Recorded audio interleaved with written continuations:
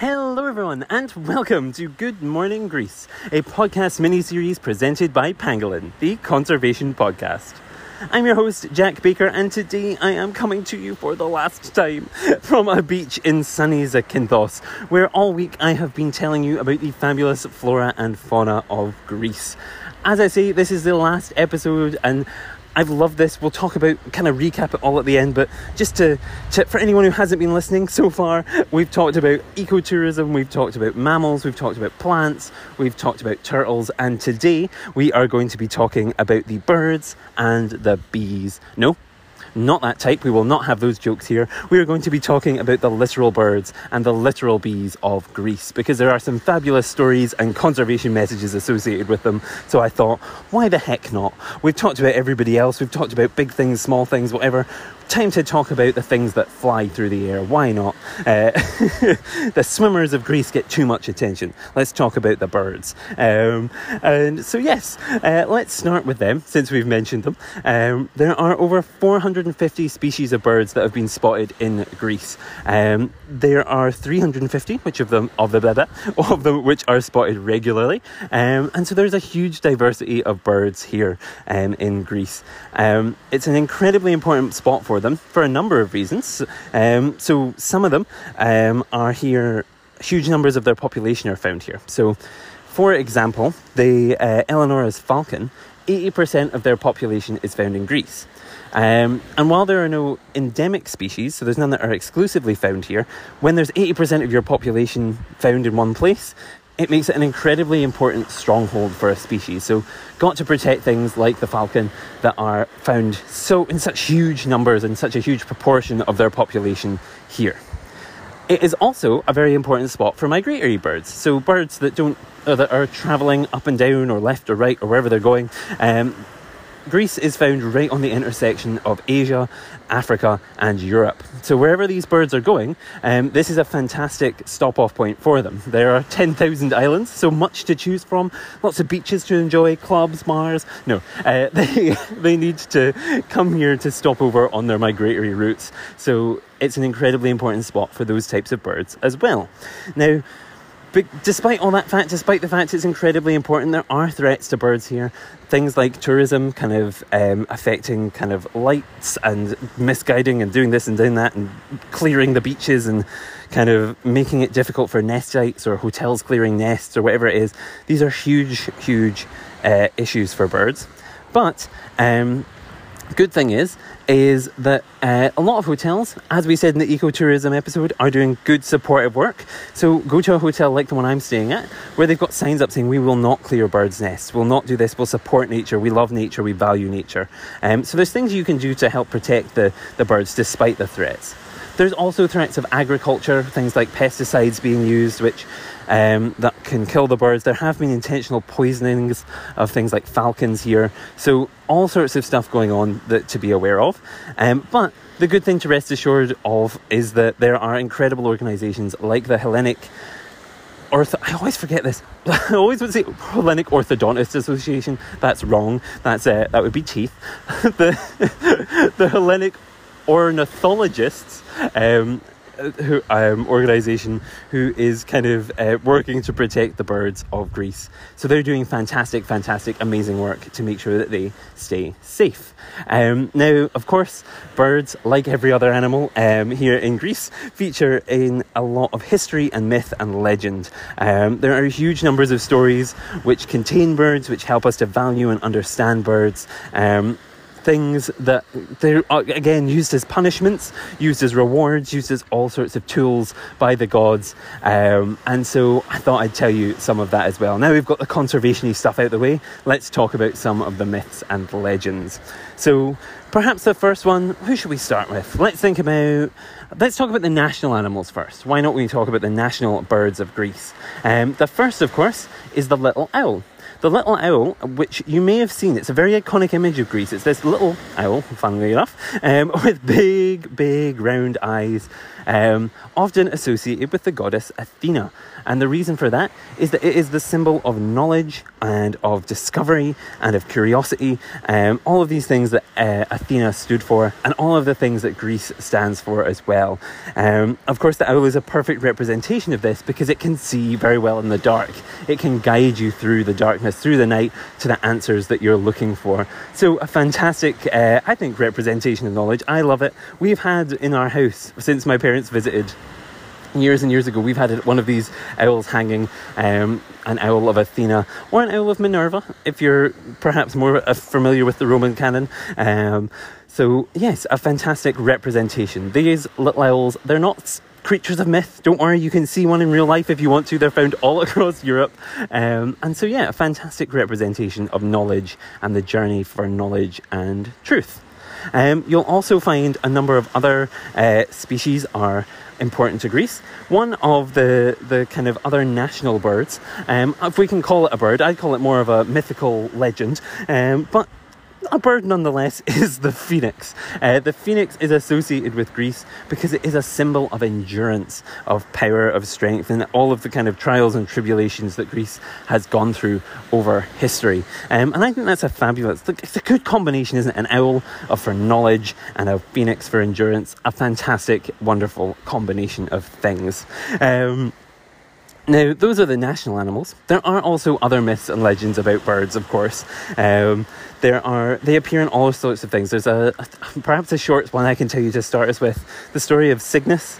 Cygnus, when his lover passed away, wailed and wailed and wailed and wailed and wailed till the gods could take it no more. So the gods turned Cygnus into a cygnet, a swan, the mute swan, where he could no longer scream and cry and cry and cry, which seems a bit harsh. But as a reward for his kind of his trials, his tribulations, Cygnus was raised up to the heavens, where he now sits as a constellation. And the cygnet, the swan, the baby swan, is now named after Cygnus still to this very day. So incredible little story for you just to get us started on the myths. You can also find birds in the story of Heracles.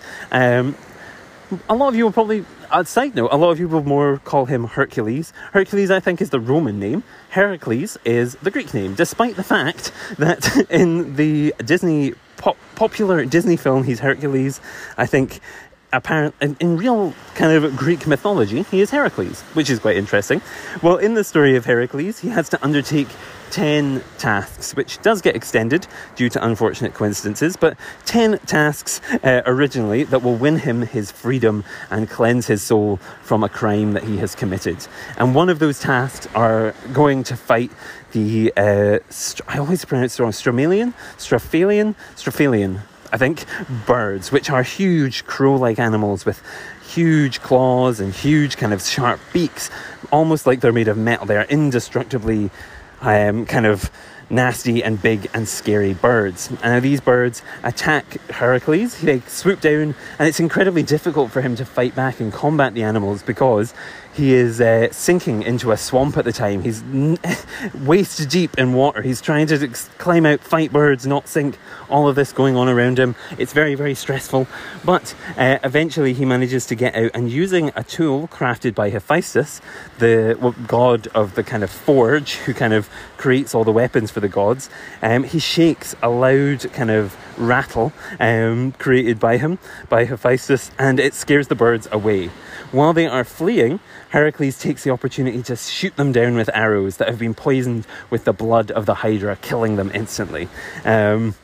Which is quite an interesting challenge, a bit different from some of the other ones. That one's just straight violence. Usually we have some kind of myth behind them. That's just straight violence. But these birds, some of them survive. Don't worry, the conservationists out there, some of them do survive.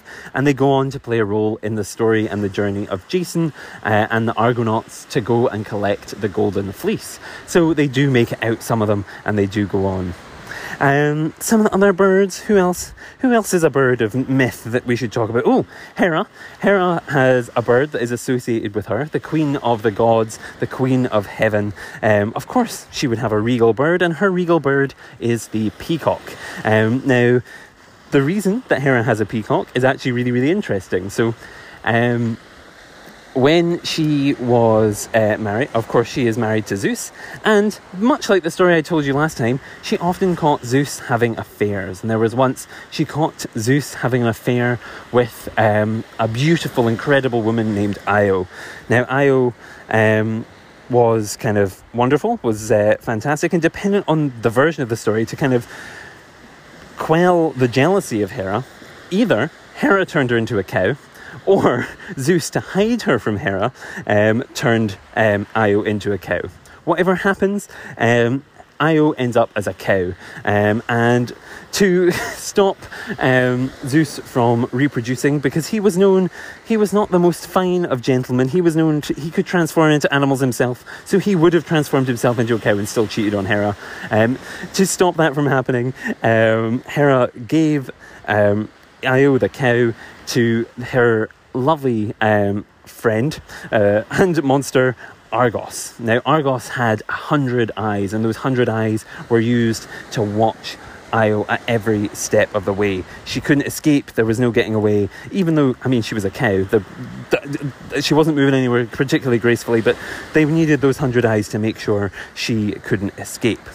Well, over time, of course, Zeus started to feel a little bit bad. He started to feel a little bit awkward.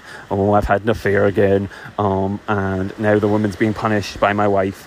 Oh, kind of feels bad. So what Zeus did is he sent one of his sons, Hermes, the messenger god, to try and free Io, the lovely Io. And what he did was he sent Hermes, and Hermes blinded all 100 of the eyes of Argos, and then killed the monster that was guarding Io. Io escaped, gets away. However, poor Hera is left then with a dead Argos. She's devastated, she's upset, and to represent his beautiful, incredible eyes, she turns those eyes into the feathers of the peacock, which still look like they have 100 eyes looking at you today. So I think a fabulous, beautiful story all about peacocks, that and their foundation and their beginning, which is wonderful and interesting. And I think another kind of great representation of myth, a great kind of start to the story of a bird, and another way to make you fall even more in love with nature, like you did with the plants yesterday. I think that's all the myths of birds I wanted to tell you. We had Athena's owl, we had who else? We had the phoenix, we had Argos turning into a peacock, we had the birds that fought Heracles. Maybe if I think of another one, I'll let you know, but I think that's them all. There's a lot of birds out there. I think what's really important, actually, side note, is that you should all go and Google some of these stories and find out your own favourite ones, because there are so many of them out there. Side note. And then, of course, we've talked about birds. We wanted to talk also about bees this morning, just to give it a funny title, basically. I wanted to appreciate the little things, and bees, of course, incredibly important. Bees have played, again, a huge important role in mythology, and they play a hugely important role in nature. They are the pollinators on which our world relies. Relating slightly to the plant episode yesterday, I suppose, much of our plant life across Greece and the world will rely on bees and pollinators, making sure that they stay pollinated, and they get pollinated, and they spread, and they grow, and so incredibly, incredibly important. And there are organisations across Greece that are working to protect them. They are working to kind of make sure that these pollinators, despite the fact that there are hotels being built, that there are things going on that are kind of destroying the landscape which bees usually rely on, there are people working to protect them. Don't worry. But please, if you can do things for your own pollinators in your own places, plant wildflowers. Do these things to kind of help protect them, because it can make a huge, huge difference. Now, while you think about where you're going to be planting those wildflowers, I have a couple more stories for you. There's, of course, the story of the first bee and the first bee sting, which I would like to tell you. So let's get started with that one. And that story goes that Melissa was a little bee, little worker bee, and she kind of worked away. She made her honey. She did whatever. And one day she heard of an opportunity. And that opportunity was the wedding of Zeus and Hera. Before it all went south with all the affairs, they got married and they had a grand banquet to celebrate the occasion. Now, at that banquet, they had a competition. They thought, let's do, Bake Off / MasterChef / whatever it is, crossed with a wedding, and we'll have a competition to see who can make the greatest, most wonderful food, who can bring it along, almost like a magical, godly potluck dinner, who can do the best. And so when Melissa heard of this, she thought, I know what I'll bring. I will bring the honey. And when she did, she brought the honey along. She sat at the back, and she had this little pot. Everyone else had grand spreads, and she just had this little pot of goo, which I suppose you'd think wouldn't maybe go down well. Gods, they're used to ambrosia that would kind of keep them alive, would give them all of the sustenance they need. But in fact, no, they wanted and they needed to taste all of these human foods. And they got along and they kind of looked at all the grand things. They looked at the banquet. They looked at the big, huge piles of meat. They looked at the big, huge piles of kind of foods and fruits and vegetables and all sorts piled in front of them. And they kind of tasted and this and that and the next thing. And Melissa got more and more nervous because she thought, oh, I just have a little pot of honey. What am I going to do? They're going to hate it. Oh, that was a good, I didn't even mean that. That was a good interpretation / B impression. So she was buzzing away nervously to herself. And eventually Zeus came along to poor little Melissa, and he dunked his finger in the pot of honey and he tasted it. And Zeus smiled. And he laughed and he thought, this is different. Is this ambrosia? Has she somehow cheated the gods? And so Zeus looked down at Melissa and said, Melissa, what is this? How have you created this godly thing? What is that? And she said, my Lord Zeus, this is honey. This is honey. I made it myself. And Zeus says, I don't need to taste anymore. Hera, taste this. This is the winner.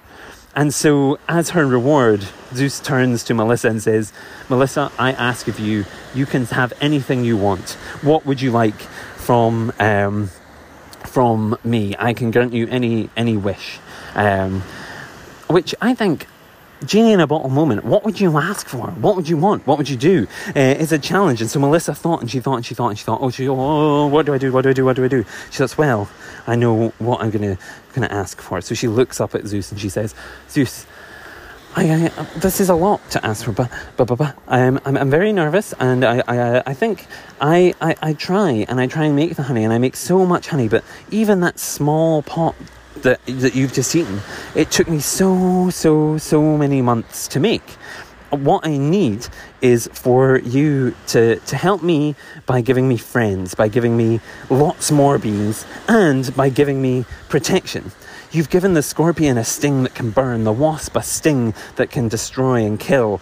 I have nothing like that. I am just a poor little bee. I have nothing to help produce the honey that I make. And Zeus looked down at Melissa angrily, and she became nervous, and he said, how dare you ask me, the god of all, to give you the power of life and death? That is a power reserved only for certain things. To ask for such a gift is ignorant, it is rude, and it is asking too much of me. And Melissa thought, well, but you said I could have anything. And Zeus looked more and more angry, and so he cursed poor Melissa, and he said, Melissa, all you can do is produce this honey. That's all you will do. You will produce the honey from now on for me, and what in punishment, I will give you a stinger. You will have the gift that you desire. You will have a thing that could grant life or death, could punish those who try and steal from you. But if you use it, you too shall die. You sting, and your entire insides will be pulled out of you. And so that is how the bee got its stinger.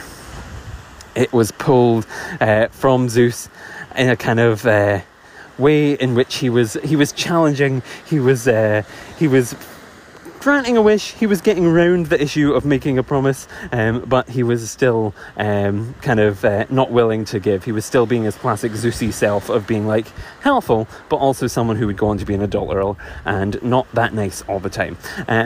So an interesting story nonetheless about how the bee got its stinger. And the bee goes on in Greek myth to mean so much. I think it's Aristeus is the Greek god of bees and honey, and kind of he features in a lot of myths. He plays a prominent role in the story of in some versions of the story of Orpheus and Eurydice, where Orpheus has to go down into hell to rescue the soul of Eurydice after Aristeus accidentally kills her or is responsible for her death. So yeah, the bees and the honey and the gods that are associated with it play a huge role in myth. And so, yeah, another interesting kind of animal-related tale for you there to enjoy. Now, I feel like I've been talking for a long time. I hope you've enjoyed hearing about some of the birds, the myths, the legends with me this week. I guess I need to wrap up. I don't want to go. That brings us to the end of the series. We've talked, as I said, in episode 1 about ecotourism, my top 5 ecotourism tips. We talked in episode 2 about all sorts of kind of different turtle facts. We talked about me spotting turtles. We talked about all sorts of stuff like that.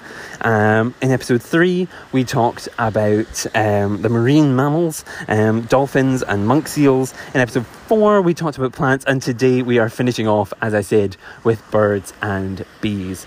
And it's just been an absolute pleasure. I hope that the warmth of the sun that is beating down on me has come into my voice and infested the microphone and then gone through to you, and you have learned something, that you've cherished a story, or you've found something that you can tell. Maybe you've learned a little bit more about where some of our scientific language comes from, about kind of how arachne and cygnet and all sorts of stories like that came into play, and how they impacted our language still when we talk about animals.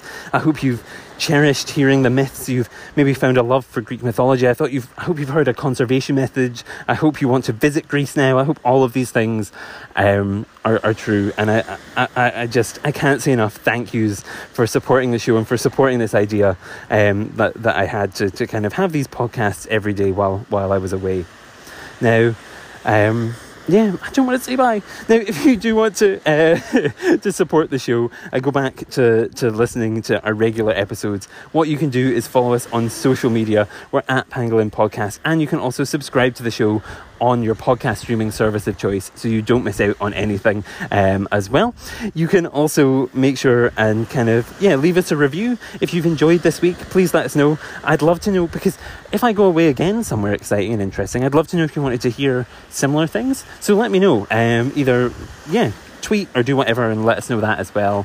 I'm rambling now because I don't want to end the episode. But I guess it is time to say, for the last time, thank you all from the bottom of my heart. Love you all. You are the best. You are fantastic. And yes, until next time, goodbye, Greece. Bye-bye.